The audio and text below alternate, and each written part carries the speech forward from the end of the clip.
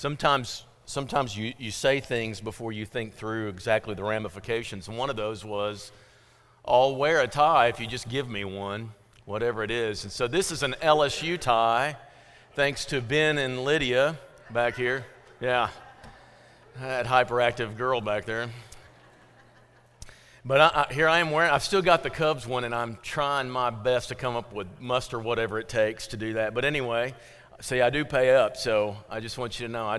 But I'm also saying this, I changed my mind and repent, and I'm not going to honor that anymore after that. Okay, so just keep that in mind. I think with the advancement of having microphones, I want to challenge us as a church. I hear the story of Jim Kraft.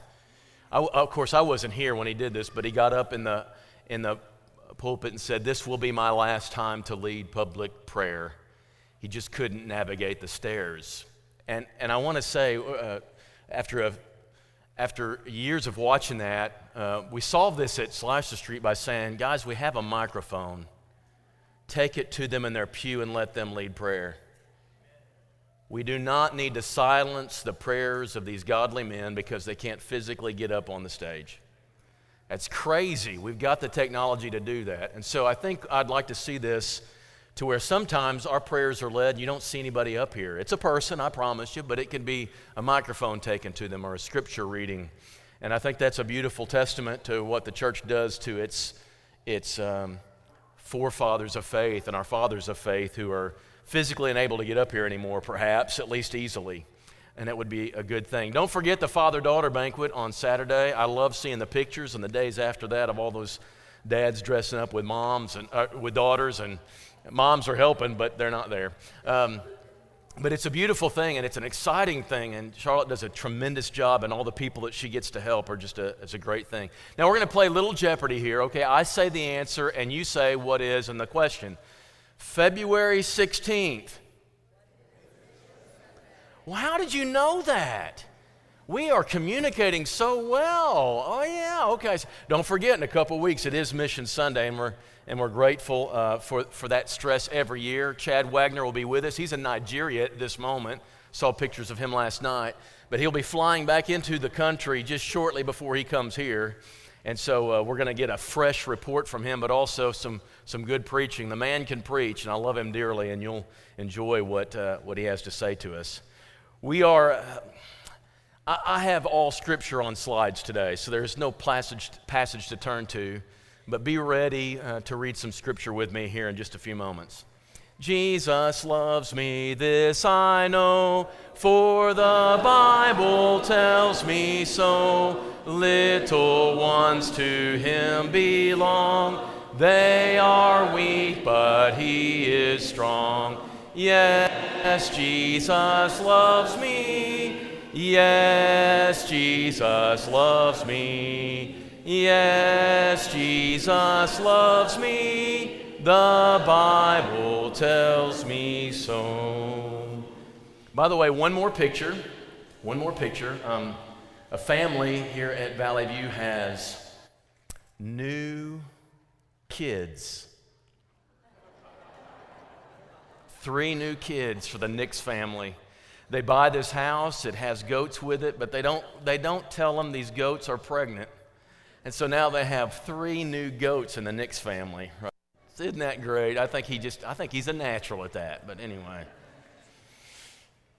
Okay, so we've been talking about this for a few weeks, and I've been having 2 major prayers about this. I've read tons and tons of stuff. I'm continuing to do that because this issue is so volatile, and there's so many sides to it. I was overwhelmed. My eyes will just swim with all this information. I don't know how to process it all to even understand it, much less address it. And so I asked God for wisdom and clarity and understanding the issues involved. My second prayer was that the Lord would come, but so far that prayer hasn't been answered the way I want it to. So we're going to take on this gender thing. By the way, I appreciate Gary, the thank you note for meals taken to Shirley as she recovers from her breaking her neck. Because as Terry said this morning, can you imagine you have that pain and that discomfort and all the food you eat is Gary's food? Can you imagine what that would be like? It'd be awful. So just keep sending those meals to him. Yeah, he'd appreciate it. He's nodding. And the tendency is to want to stay silent about this, but you know what? The church cannot stay silent about this. I hear people, and I will hear people who will say, we should do this in classes, you should do it in private, this shouldn't be in the pulpit. I have to respectfully disagree. It is every day coming down from media and in our world to our college students, to our high school students, to all of us. They hear about it everywhere, and for us to come in the church and never address it would be totally irresponsible, totally irrelevant. And it would cause people to go, I don't even know what we believe about this because I haven't processed all this stuff. And so we have an obligation as a church, I believe, to even from the pulpit, help people process this and understand what am I supposed to do about it. This issue is so contentious in our culture first. It's in our culture. You can't live in the United States and not have this around all the time, and you're having to navigate through it all the time, whether it be the bathroom battle that was waged, whether it be the North Carolina bill battle that you saw raged on the news every night. I guess it's still going, you just don't see it updated very much. These celebrity sex changes as they celebrate the altering of their gender and deciding to go to a different gender that's more like what they feel. Or whether it be these parents that announce to the world, we're going to let our child decide what gender he or she is. We're not going to say to you what they are. Constant confusion about what pronoun can I use in describing people. And this long list of letters that we're supposed to say and know what they are. Everybody with a unique thought or a pressing feeling about themselves, they put that letter in, and it's LBGQXC, all those, and it keeps growing all the time. What do we do about that? It's confusing. Anybody with any particular desire needs to be treated as if they are the center of the world and were fully respected. Article after article and book after book about this, and it's confusing even for those who really want to know what to do about it. But we don't, other people who find that, offensive and ridiculous get out of hand. They go on Facebook and they say things hateful to people who are really struggling with those issues as if they're foolish to even struggle with it. Excuse me. I know people who love the political excitement of it and the battle, and they just love the idea that everybody has to be sensitive to it, and there are people like that. But as I read stories this week, and I even listened to certain testimonies of people, there are people who really do struggle with them and struggle with their identity like this to a deep way. The angst and the anxiety and the stress and the pressure, and it meets them every day, and they don't know what to do about it. And they know what they are biologically, but they know what they feel themselves to be and what they experience life to be. And then they experience the pressure of their culture, of people who believe different things, and they start saying different things and treating them certain ways because of this confusion. And I can't imagine. I never struggled with this. I can't remember, at least, ever struggling with this. But as I listened to these stories, my heart broke for them, because I'm thinking these people really do struggle. And this is not a political thing. And this is not a cause. This is our life. This is what they feel about everyday reality. And they carry around this with them all the time. I can't imagine what that must be like, that incongruity between what I'm supposedly am and what I feel. And so it drives them to do radical things sometimes. Whether dressing as the opposite gender, or go so far as to have surgery and do hormonal treatments, or even to take their own lives. Does God have anything to say about that? Does God care about that? Is it so settled in God that He can't understand why His creation struggles? But it isn't just the culture, it's the church too. Every bit of what I just said about culture afflicts certain people within the church, and that's an even smaller group, wider culture. But then you narrow it down to the church, and even the church sometimes is its own worst enemy as we turn on each other and start bashing each other about these things rather than discuss it with one another. But then it goes beyond that to gender roles, right? We believe in the sanctity of life. You know, we're urged to accept and vet everybody on the basis of the sanctity of life. But the gender role thing comes along, and male spiritual leadership has always been the position of the church, but how that's expressed looks different ways in different places. And then some will come along in certain articles that I'm reading and books that I'm reading, and they'll wonder, you know, if we don't watch ourselves, we will find ourselves alone in the world because people are going to turn away because of the way we handle the gender issue. The world seems to be getting wider for the role of women, and yet in the churches of Christ in particular, they're not expanding those roles. Will we be left on the fringes and everybody leave? I can see some women and know some women who really do have these gifts they have, and they want to bless the wider church, but they're not allowed. Why would God, who made everyone and every person in his own image, keep half the human race from being able to contribute their gifts to the full church? Why would he do that, they ask. Are they not also in his image? I've felt that odd sensation, trying to explain to our girls why their efforts with lad to leaders need to be relegated to a far-off room in the building and only half the congregation get to actually hear them. How do we explain that? How does that come across, and what should we do about that, if anything? And I wonder if fathers who can watch their sons participate in public worship, but their daughters never will witness that in the same way. How do they explain it? How do they understand it? And what do we feel about that? Huge disparity about what women can do in the work world, and they come in the church and it's totally different. Are we sure we have this right? Sometimes it just doesn't feel that way. And I know we're being led a little bit by culture, being heightened and deepened and driven by the cultural things, but if that's so often the case, why are churches debating this and more churches expanding this some? Why are they doing that? And what do we need to do about that? Before we jump into all these particulars in the weeks to come, I want to set up some principles that are going to guide the whole thing. I want to say it at the forefront, and at the beginning of every lesson in the series, I'm going to remind you of these principles, because the truth is I can't say it all at once. What needs to be talked about and how it needs to be addressed needs to be broken up in parts. But you see, people can say, well, not everybody will be at all the parts, and so how are they? Well, we could meet till 3. You willing to stay? No, I know you're not willing to stay, so we got to break it up into parts. So listen to me. First of all, the principle is, do not take issue with things until you've heard it all, okay?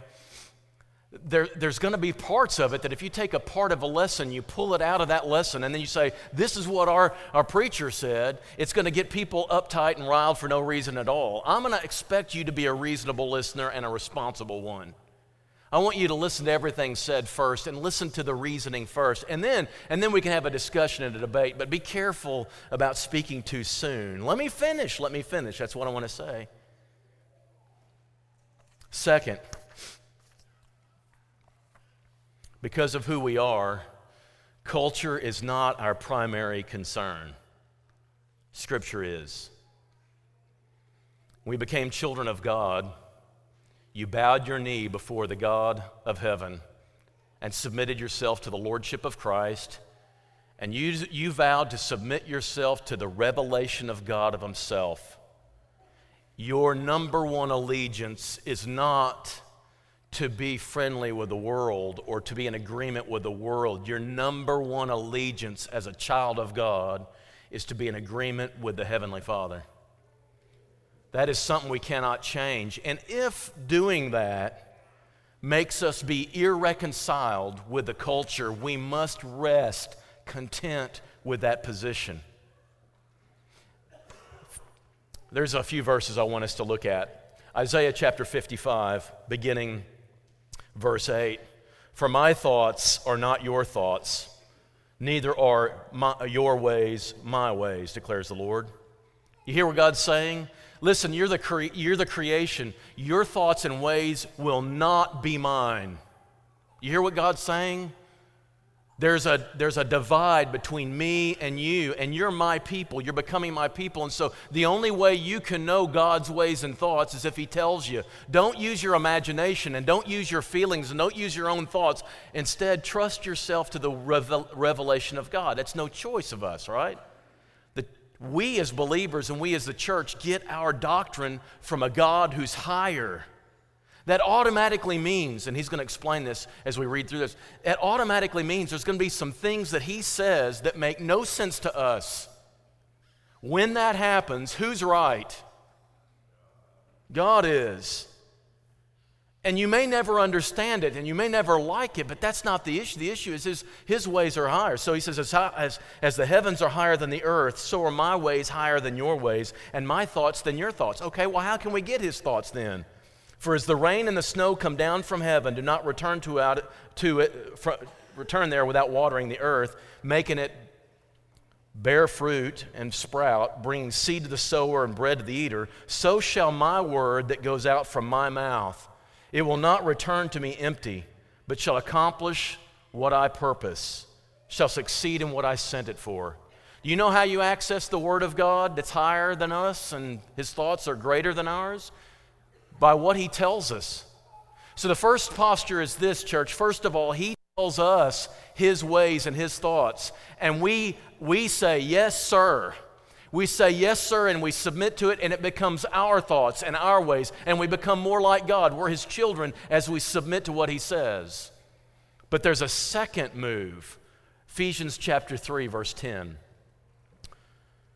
His intent was that now, through the church, the manifold wisdom of God, that wisdom that's higher, and that wisdom, the thoughts are higher and His ways are higher, that wisdom of God should be made known to the rulers and authorities in the heavenly realms. The heavenly realms are philosophies, they're worldviews, they're the ways of culture, the ways of society, the way of governments. God's intent was that we take the Word of God, that's His ways and His thoughts, we absorb them, we embody them, we submit to them, and then we take them and we proclaim them to a world. A world that will also understand them is different from their thoughts. We take God's wisdom, we embody it ourselves, and then we send it forth into a world that needs to hear it. How do you think a world is going to respond to the ways of God that are higher? How do you think they're going to respond? Well, God tells us this in several places. Paul in 1 Corinthians chapter 18. 1 Corinthians chapter 18 describes this phenomenon. And he says, for the word of the cross is folly to those who are perishing, but to us who are being saved it is the power of God. For it's written, I will destroy the wisdom of the wise, and the discernment of the discerning I will thwart. Where is the one who's wise? Where is the scribe? Where's the debater of this age? Has not God made foolish the wisdom of the world? He says, God says, I've taken their wisdom and I've squashed it. My ways are not your ways, world. Don't you tell me how to be. I'm the creator, capital C. And He tells them the wisdom through the gospel. And it becomes folly, He says to them. That's a hard truth, isn't it? The message we present to the world will always be considered foolish to them. It's going to look outdated. It's going to look old-fashioned. It's going to look so yesterday. It's going to look backward, right? It's patriarchal. It's behind the times, and on and on. Another example of this, 1 John chapter 4. I want you to listen to this. 1 John chapter 4. You, dear children, are from God. You've overcome them because the one who's in you is greater than the one in the world. They are from the world, therefore they speak from the viewpoint of the world, and the world listens to them. They think world, they speak world, they understand world, they evaluate world, but who are you? We're from God now. We take the ways of God, we put it in our minds, we think God now. And whoever knows God listens to us. The words we preach are going to resonate with a person whose mind has been transformed by the will of God and the Word of God, but the person who hasn't, it's going to sound strange. They will not listen to us, right? And this is how you recognize the spirit of truth and falsehood. Can I tell you something really weird about 1 John 4? The problem is we're dual citizens. And I've got to tell you that even as I listen to the ways of God from His Word and try to absorb it and make it what I think, I'm also a member of the world. And I've got to tell you, some of the things He says make no sense to me because I am very, very steeped in the world. It's hard to separate myself from it. As a dual citizen, I understand both sides of this. And sometimes it's great consternation in me, and I don't know how to do it. And sometimes, quite frankly, I'm terrified to do it. I'm afraid to speak it. So what guides me, and what I'm saying in all these verses, what guides us in this issue, and this has got to be something we understand right at the forefront. What guides us is Scripture, and we submit to it, and it must be what we turn to. But that's not the whole story. While culture is not our dominant concern, culture is a concern for us. It does matter to us. Next slide. We do want culture to hear. We do love our culture. We love the people in it. We want to reach them because we love them. So that causes us to do a couple of things with this Word of God. Number one is we speak the truth, but we speak it in love. This is something we can't say just a matter of style. We're going to have to say some hard things sometimes, but even when we say it lovingly. And I'm laughing because of what I'm about to say. It just still creeps me out, okay? An example of this could come from our own pulpit from a week ago. Monday I get up, this is not totally unusual, but it was just strange in how it happened. On Monday I was thinking there was a restlessness in me. Something was not settling right from Sunday. It was just an odd thing, and I didn't know from anything I had experienced or anything anyone said. I didn't get it. So I thought, what is this? What is wrong with you? And so I watched the sermons. And by the way, I do watch my sermons every once in a while because I've got to watch what I'm doing. If I'm not real careful, I'll get really stupid. And so I watch myself. I still could get stupid, but I watch myself to keep myself and rein it in. And I watched both sermons. On Sunday night's sermon, I was on the edge of my seat, and I had a frown on my face. I know I did. I didn't see myself. There was no mirror there, but I knew what I was thinking. Because what I'm thinking is always on my face. Can you tell? Anyway, so it's not always a good thing. And so I'm listening to that sermon from Sunday night, 1 Samuel chapter 2, about parenting. And I'm on the edge of my seat looking at myself going, who in the world are you? If you were to ask me after the sermon, is that what came across? I don't know. I know what I was trying to. If you were to ask me in the middle of the sermon, is that what you're trying to say? I would say, well, no, it's not. It's not anything like. It was harsh. It was judgmental. It was terrible. It wasn't a spirit of God at all. The words were fine. Listen, you can take my manuscript and you can read it and say, I agree with everything in it. But the tone was terrible. It didn't match God's heart at all. And I was sitting there, I just couldn't believe it. And in the middle of that, I'm not making this stuff up. God is just sticking a knife in me and just going. In the middle of it, someone texts me. I won't say who it is, but I was just looking at him a second ago. And he says, I feel so guilty about some of the things I did as a parent. And I said, well, it's no wonder. That terrible preacher last night just put you through the mill. And I explained to him, listen, those words, I don't apologize for the words, but I got to tell you, that tone made you walk out like you were beaten like a dog. And it was so totally wrong. You don't do that because the tone matters as much as the words. Sometimes the only reason something is hate speech is because of the way it's said, because of the way you come across. And it was totally irresponsible to do that. And I can't afford to do that with this series and this topic and with our culture. And then I met with Aaron later in the week, maybe Tuesday, and I said, be prepared to really evaluate my sermon from Sunday night. Now, usually we evaluate his, and he nailed it. I mean, he's a sharp kid. And he said, yeah, I saw it. I see what you're saying. How it's said is as important as what you say. So we speak the truth to a world that probably finds it strange, but we speak it lovingly, hoping to earn a place at the table of their mind with the opportunity to influence them. This matters. So when you talk to people about these matters, watch the tone. And when you respond to people on Facebook, be very careful because there is no tone, and they make it up for themselves. So you got to be careful about that. But remember also, though, that even when we submit to the truth, we recognize the world and we don't judge them. This is one of the strangest passages, and I want you to listen to it. It's very important, from 1 Corinthians chapter 5. I wrote to you in my letter Paul's talking about a letter he wrote the Corinthians. I told you not to associate with sexually immoral people. So they started ignoring and avoiding all sexually immoral people. And he says, I didn't mean people of the world. People of the world are being world, and if you're going to win them and you're going to love them and you're going to let them know the truth, you've got to be around. I'm not telling you not to. I'm talking about people in the church. We treat people different, and we're supposed to. People in the church who are brothers and sisters who have submitted to the lordship of Christ and agreed to the same ethic for their lives, we have an obligation to hold each other accountable. If one of you becomes adulterous on your spouse, this church will not sit by while that person acts like it ain't no big deal.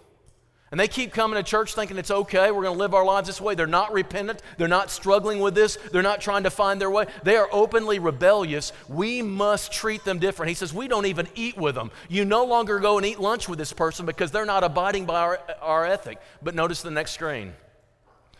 But now I'm writing you that you must not associate with anyone who claims to be a brother or a sister. Don't even eat with those people. Next screen. What business is it of ours, however, to judge those outside?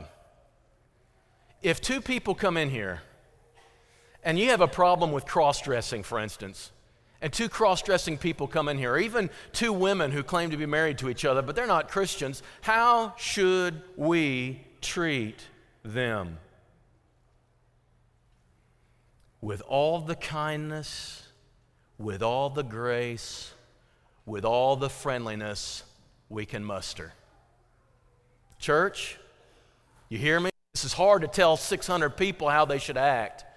But if two people have a lifestyle that you just know is wrong and it makes you feel weird, I understand you're going to feel weird on the inside. I want you to feel weird on the inside. It's not normal to you. You're not used to that. But listen to me, when they come in here, we fall over ourselves in kindness because they're unbelievers. We treat them different. We treat them in a different way than we would a believer who is in rebellion from their ethic. That's just the way it is. We got to be careful with this. There's all sorts of tones that we have and confusion we have about these things, but when it's an unbeliever, be careful about this because you don't judge the unbeliever, but how you treat the unbeliever will be part of your judgment. That's what Paul says. All right. That brings me to the third guiding thought here. We got to know the relationship between disagreement and disrespect. Number one, disagreement does not justify disrespect. Because I land on a position different from yours in my conclusion does not give me the right to be disrespectful to you. This I want to say more to the people in the church than outside it. I got something for outsiders in a minute, but for insiders, we're going to disagree on some of these issues. We don't know where to land all the time. Let me do some foreshadowing here. It seems to me, as I look at Scripture the best way I can objectively, there is some kind of line between the roles of men and women in Scripture. We can debate a lot about where that line is. We'll be talking about that in 2 or 3 weeks. We're going to talk about where that line is, but can I tell you, there is a line somewhere. And churches have to get together, autonomous churches and elderships have to get together and say, where is that line? And we land in a certain spot. Valley View has a certain spot where that line is. Other congregations get together and they think about this, and their line's a little different than ours. Do not disrespect others for coming to a different conclusion than you. Don't get on Facebook and tell them how wrong they are. Don't bash them for having a different spot here.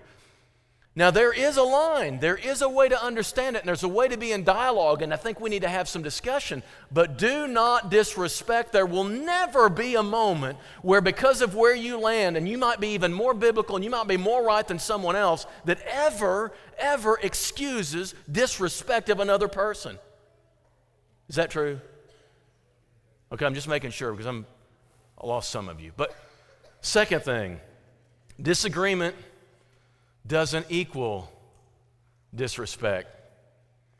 I say this to culture. Just because I land on a spot different from you and I say that lifestyle over there is sinful, I am not hating you. I am not harming you. I'm not disrespecting you. Now, I've got to watch my tone. I've got to make sure it wasn't hateful, and if it's attached to a brick going through their house, yes, it is. But if I'm just saying to you, the clear word of God says one man, one woman for life, and this relationship over here is two women saying they're married, I'm telling you that is sinful and against the will of God, and I just say it to them earnestly and lovingly and yet firmly, that is not in itself disrespect. The fact that I disagree with you, and there are a lot of people I disagree with, and some vehemently, but I can do it respectfully. And we must do that. Watch our tone. One more line of thought here and we're done. Every person who lives is made in the image of God and deserves respect and dignity. That's a truth so clearly taught in Genesis 1 that was read earlier. We have no excuse as Christians not to believe it. We have no excuse then also not to live it. God's people, of all people on the earth, know this is true. We should be the people who treat other people, even who disagree with us, with more respect than anyone on the face of the globe. Isn't that true? We should be the ones who know how to treat people. We, of all people, know they were made in the image of God. And so if you have two people, two women, two men married to each other, and you disagree with that vehemently, you know they were made in the image of God. Even though they're living a sinful lifestyle, they were made in the image of God and deserve respect. And two people come in here, and it's obvious that it looks like a woman, but it's a man, and it makes you feel strange. I know it makes you feel strange. They deserve every bit of respect we can muster. Made in the image of God. Never an excuse to alter that. Long before there was LGBTQCI, and there's one more, there was HUMAN, human. That takes precedence, and it's the truth. Let's pray together. Dear Father, Lord, we come before you as your creation, people made in your image, thanking you for the gift of life. We pray that we always have the proper humility as we approach you, for you're the only being who needs nothing else, while we rely on you for every breath we take and every need we have. We're grateful for your word that tells us who you are and tells us who we are, and quite honestly, Lord, sometimes we lose sight of both. Help us to accept your will in our lives, even when that will causes us effort and confusion and repentance and even judgment from the world. We need to remember, we need the reminder of your word to provide clarity and structure for our lives. And we're grateful for your Holy Spirit who lives within us, providing us comfort and guidance when we're confused, humility when we, for some odd reason, think way too highly of ourselves, conviction for when we're out of line, and we are sometimes, and peace when we're right with you again. Lord, we long to see this entire world of people know who you are and know who they are, and to be able to rest in that knowledge. We long to have a world that's at peace with itself because it's right with you. We pray for every lost person to seek you out, and for people who live with such anxiety and fear and angst about how the world is and how they feel. And we pray that through submission to your word, they would discover the joy and peace that can be found only in you, in obedience to you. Give us wisdom, Lord, to know how to conduct ourselves in our tone, in our words. Grant us patience to keep living out of that wisdom. And may we know and trust in your word, and may we tell it and model it in love, and may the world see your love in us in a way that they'll want it too. We want to make the teaching about God, our Savior, attractive. We believe in your word, Lord, and we ask for your help in trusting it more, knowing it better, living it before a world that needs it so badly. Give us grace and give us courage for this. We need both badly. Help us, Lord, to see the world as you see it and love it as you do. You sent your Son for that world, and now you're sending us. May we be who you called us to be, so that your goal for that world, returning to you, can really happen. That is our mission. And we pray that you help us through your Spirit, for we know you're always with us to the very end of the age. We pray in Jesus' name, amen. It's not a kind of lesson where you give an invitation, but we're going to give one. If there's anyone who's not submitted to the Lordship of Christ, this morning you have that opportunity. It's not going to be easy, so I'm not going to encourage you to do it. You're going to have to adopt God's mindset and His ways and His thoughts, and it's not going to be easy. If there's anyone who has done that, but for some reason you've risen above His thoughts and His ways, and you need to repent, that's available to you this morning too. Respond as you need to as we stand and sing. Just as I